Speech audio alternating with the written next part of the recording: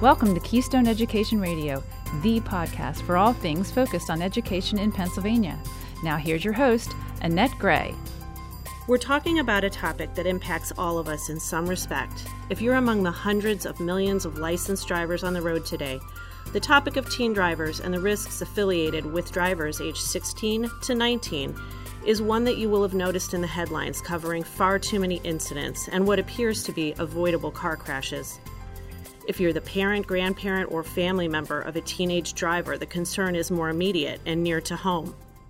According to the U.S. Department of Transportation's National Highway Traffic Safety Administration, drivers aged 16 to 19 are nearly 3 times more likely to be involved in a fatal crash than drivers aged 20 years and older. Nationally, each year, we lose 4,000 teens who are killed in crashes across the country. Another 400,000 are injured. In 2018, crashes are still the leading cause over all other causes of teen deaths. On average, in Pennsylvania, there are 229 fatal teen driver crashes. Driver distractions such as passengers, cell phone use, speeding, substance abuse, and lack of seatbelts can all play a role. But what makes a teenage driver more at risk, and what can we all do to reduce this risk? On this topic, I'll be talking with Violet Marrero from the NJM Insurance Company. Welcome, Violet. Thank you for having me. Very welcome. So this is such an important topic for all of us, and we're very excited to have you as our guest today and to hear more about what your company is doing to prepare teen drivers and what we can all be doing. NJM is a leading property and casualty insurer, and they have made an enduring commitment to safety and support of the communities that they serve. As part of that commitment, NJM has adopted a program called Share the Keys, developed by the New Jersey Division of Highway Safety and Keene University. It is a research-based, data-driven program designed to reduce teen driver crash risks through increased parental involvement. Launching during Teen Driver Safety Week in October, NJM is now offering this program to high schools in Berks, Bucks, Delaware, and Montgomery counties.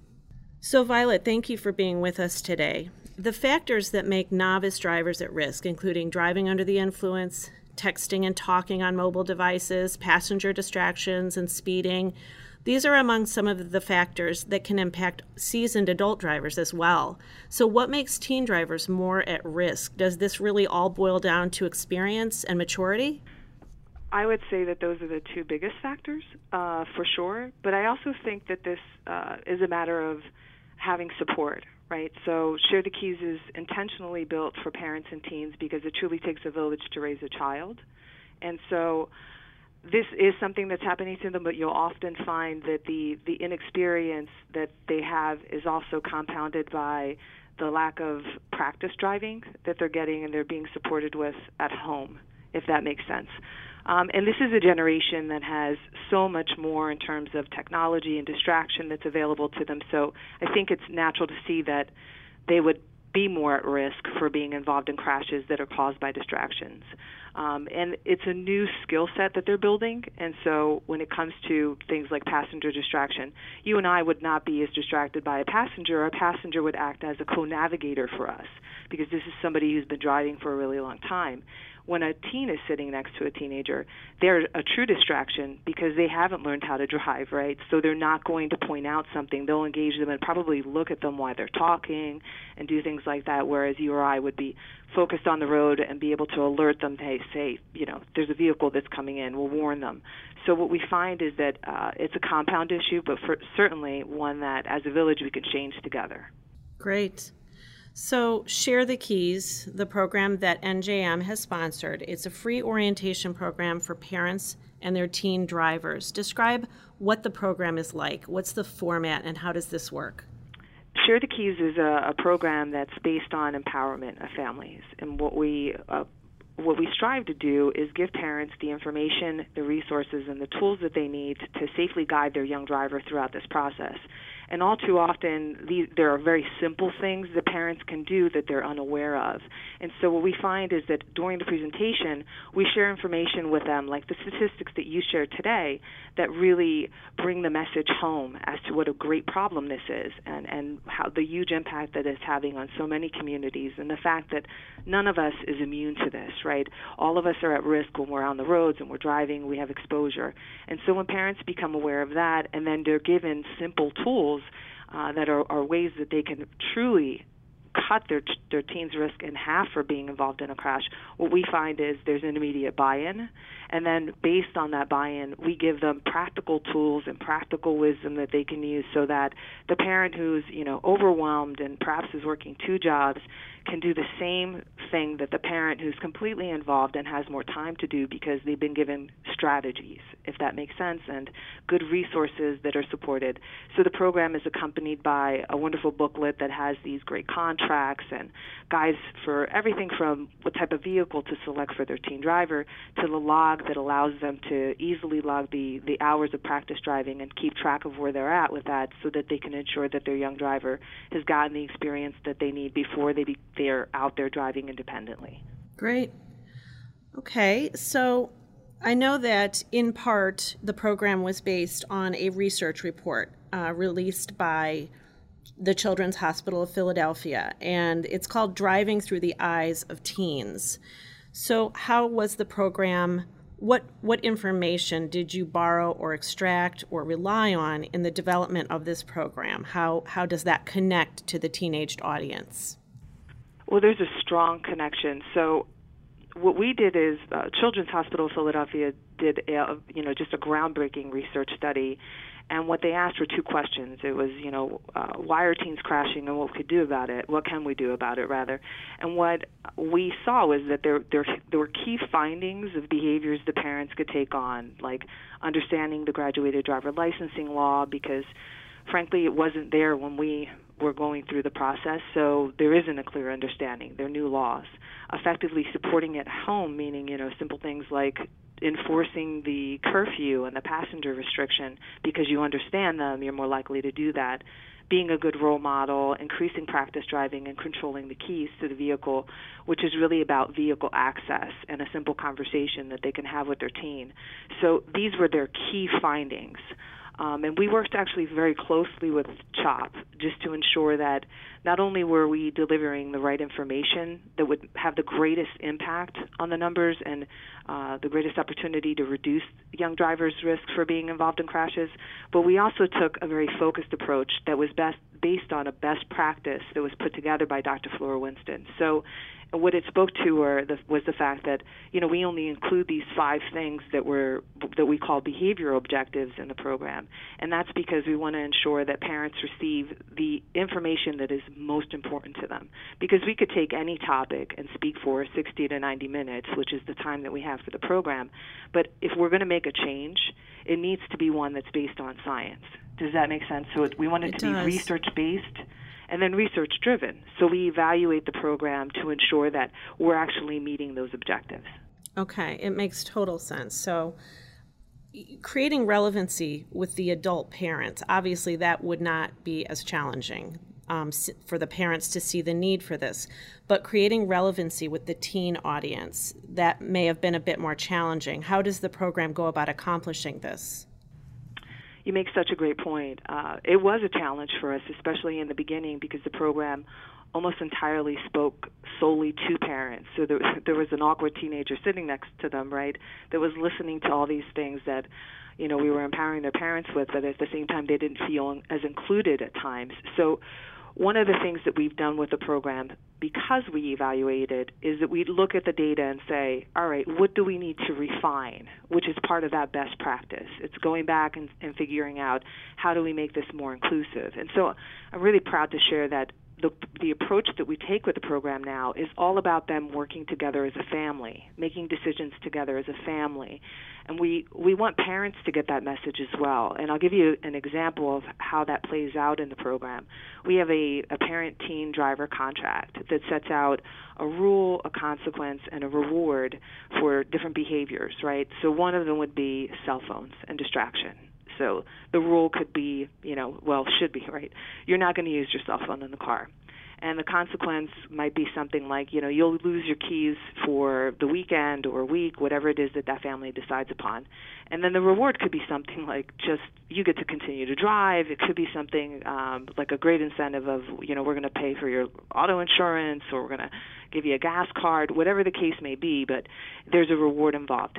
If the parent and teen begin that contract in the program, which is what we do, they experience what it's like to get on the same page about it.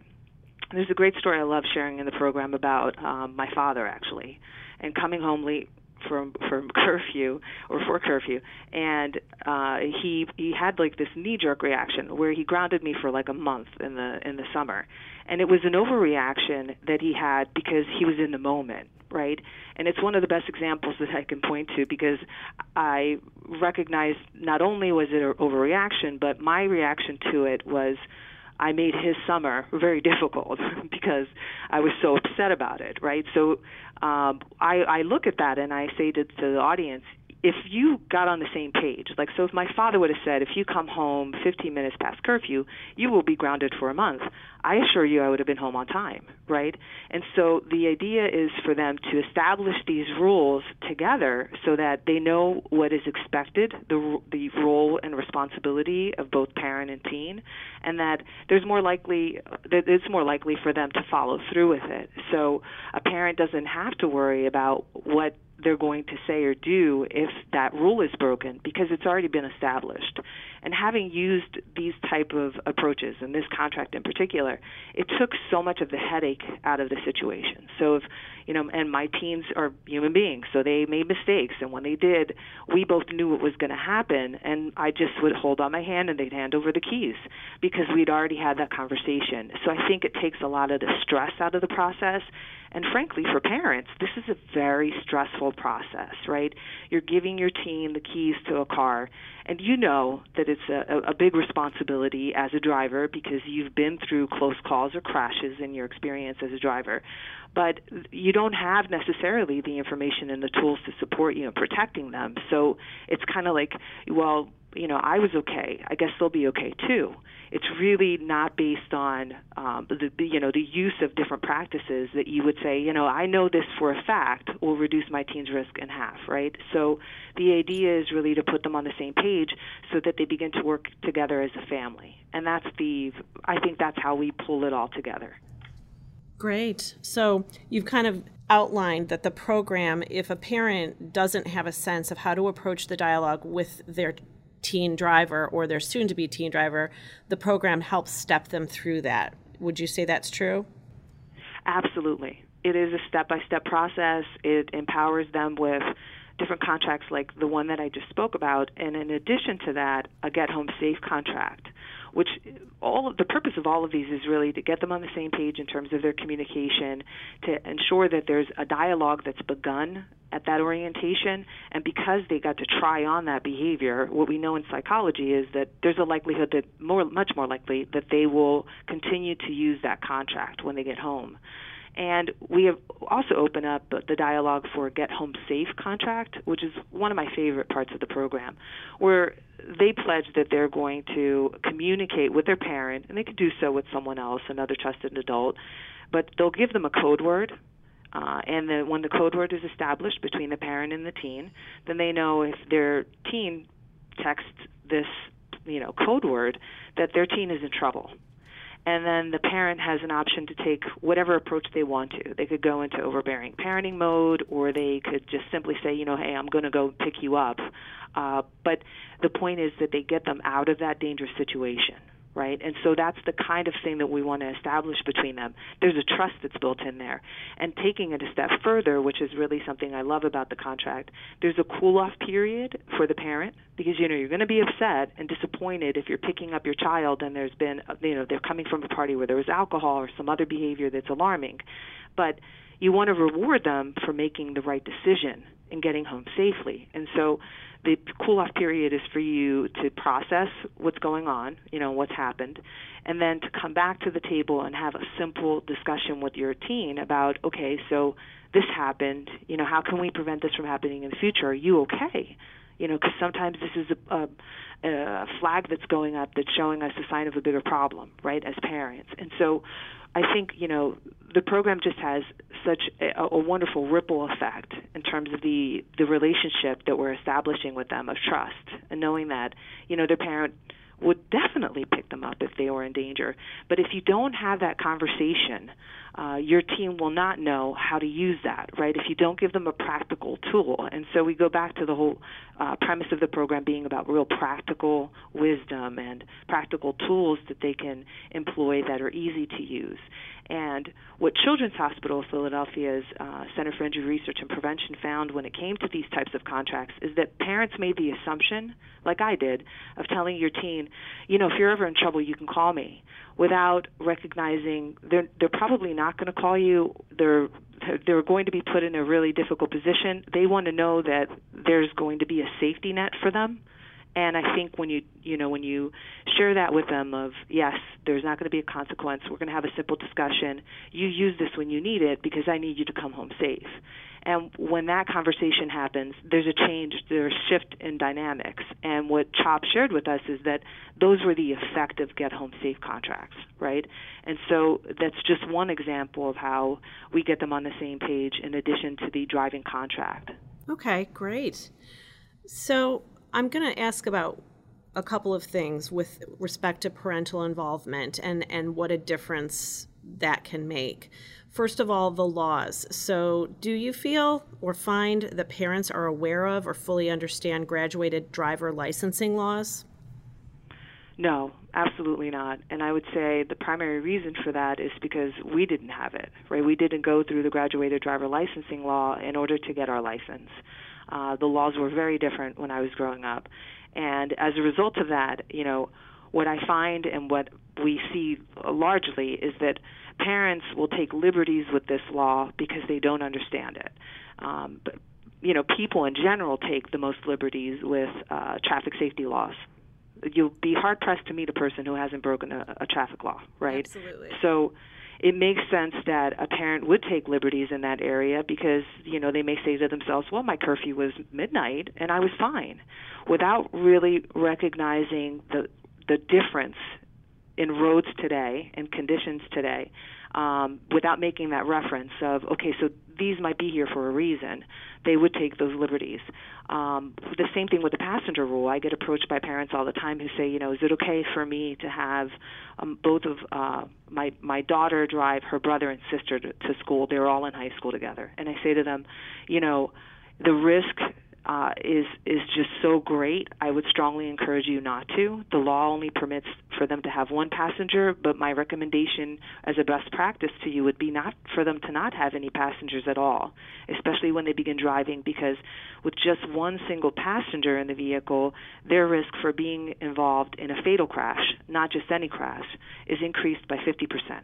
And so it's those kind of things. They're unaware of how dangerous it is to have those additional passengers, and it becomes one of those situations where, they don't think it's a big deal because they're related, not recognizing that has nothing to do with the risk factor. We've unfortunately seen many tragic crashes where multiple siblings have been lost in a crash, and that's just unacceptable, right? But if people understood what the risk was, then they would most certainly make a different choice. So we know that parents are not familiar with the GDL. And we know that by our measurement as well with the program. We gauge their understanding of the GDL before the program, after the program, and then 6 months to a year later, we're asking those questions again. And what we have found is that we've been very successful in bringing them to a place of familiarity with it where they feel very comfortable immediately after the program. And then we're testing them 6 months to a year later, and they know what the law is. They can tell us what the restrictions are. So we know that they're fully aware and empowered to make the right decisions based on their knowledge and understanding of the GDL and why it's in place, right? Yep. So on that topic of sort of following the laws or not following them, how important is the parental role model aspect? Well, what CHOP found was really groundbreaking in that, parents can reduce their risk in half by being involved, but they need to do it in a way that's supportive, where they're monitoring their young driver and they're setting rules. And in general, with parenting, those are the three factors, right? Those are the three elements for success. You want to be supportive, but not permissive, right? And you want to monitor and you want to set rules, because what they found is when all of those three things were evident, these teens were half as likely to be involved in a crash. So it's really just about working together. It goes back to the whole idea of it being taking a village to raise a child. Right, absolutely. So focusing on that element that you so nicely teed up, how can educators, school administrators, and communities become involved or help facilitate this program? How can the greater village help contribute towards facilitating this type of program? Well, we built the program for schools, right? We want to work with high schools to bring the program in and protect their community, help them protect their community. And so we do it in a couple ways. We'll come out and we support the program, we present the program, but what we're really looking for is a partnership with the school. So they can present the program with us, because I feel like, and at least in my experience, that presents this united front, right, where perhaps you have a teacher who is a driver's education professional, but that's not necessary. Even the school resource officer can take on a role within the program.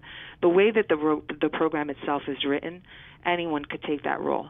It's not necessary for them to present it with us, but what we find is that when we partner with schools, the more information that they have, the more involvement that they have in the program, the more they get to know it, the more of a culture of safety that is created at their high school, because now they're fully aware of what the problem is. I can't count the number of times I've sat down with school administrators and their jaws dropped when they realized that this is such a big issue, right, that this is having such a huge impact in their communities. And unfortunately, we've worked with a lot of schools who have lost students, and that really drove their interest because they were totally unaware. So our goal with the program is to reach schools before this happens. We want to prevent it, right? We don't want to have to come in after there's been a tragedy. We want to make sure that we're there before that happens and help create the same type of success that we've experienced in New Jersey. And what is the time commitment around this program? You talked about bringing the parents and the teens into an auditorium together. What's the time commitment? What's the check-in periods? How do you deliver the program? So the program is typically delivered at night. We've done some programs during the day, and schools, are free to offer it at whatever time of the day they feel is most suitable to their parents and their community, as well as their teens. But traditionally, I would say we'll have an evening program that's an hour and a half. Oftentimes we can complete it in 60 minutes, but we leave the extra time because we may be working with a new facilitator or a new school, and so just take some time to get folks in the door and seated, and we do our evaluations and things of that nature. But it is, I would say, in total, probably from walking through the door to leaving the auditorium is a 90-minute program. Okay. What do you think success looks like for this? Do you think that we can anticipate a time when vehicle crashes will no longer be the leading cause of death in teens? Absolutely. What I can tell you our experience has been with the program here is that 6 months to a year later, the teens who went through this program were 94% crash-free, and 92% of them were violation-free. So we know that we're making an impact here. And I believe that that's that all goes back to empowering decisions, right? Empowering parents and teens with the information that they need to make the right choices.